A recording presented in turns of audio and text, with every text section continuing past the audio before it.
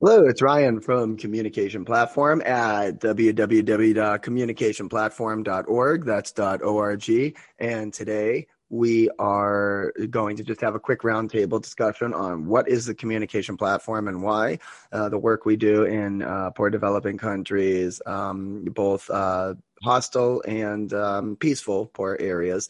And there are some multi prong approaches we take. I think to introduce it, the easiest way to think about it is when you're doing, and where the UN, foreign superpower militaries, and the, NGOs, including, international charities and missionary groups, where they all kind of will always fall short and struggle.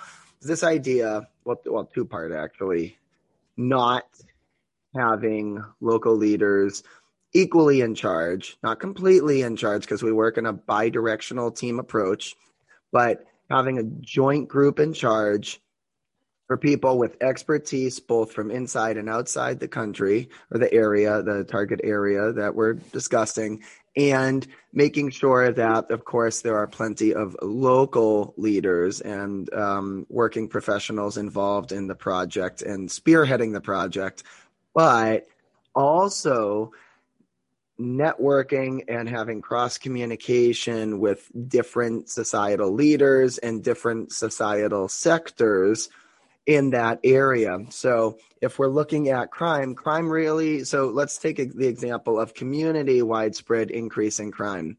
Rarely sporadic, always a deeper reason, usually lacking elements of human security. You're looking at the fact that you still need community policing and the rule of law, but you also need to get to the root cause. If there's a water drought and all the rivers are drying up, violence will soon erupt, sure enough, right? On the flip side, if there is, one man lone wolf terrorist, who is trying to poison the local water supply, of course, we need to work closely with the water sanitation folks, aware, and the water engineers, but also the focus is not so much better water filtration. It would be in that case letting police or local military forces quote catch the bad guy, and that would be kind of the flip side. So it's this idea that everybody for different crises can work in partnership, and that of the local areas we work with across mostly parts of Africa, Asia, Latin America, that there is usually little cross communication among local professional leadership and local leaders that are the different players between water sanitation, agriculture, engineering, public health, medicine, security, all these different things. When we have overlap between the two, doesn't mean that you have different people doing different people's jobs, right? What you have is you have cross communication. You have a level of um, partnership where one group letting the other know what's going on. And often a good example is public health. We can see in medicine and public health certain trends pop up before other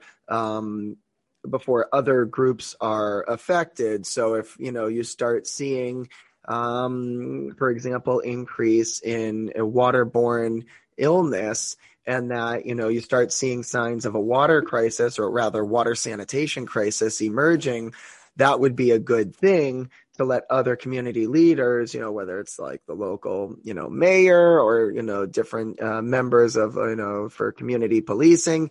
But there's going to be overlap that you want to let people know trouble is coming. If you start seeing a flood of people come in all in the first couple weeks with a new problem.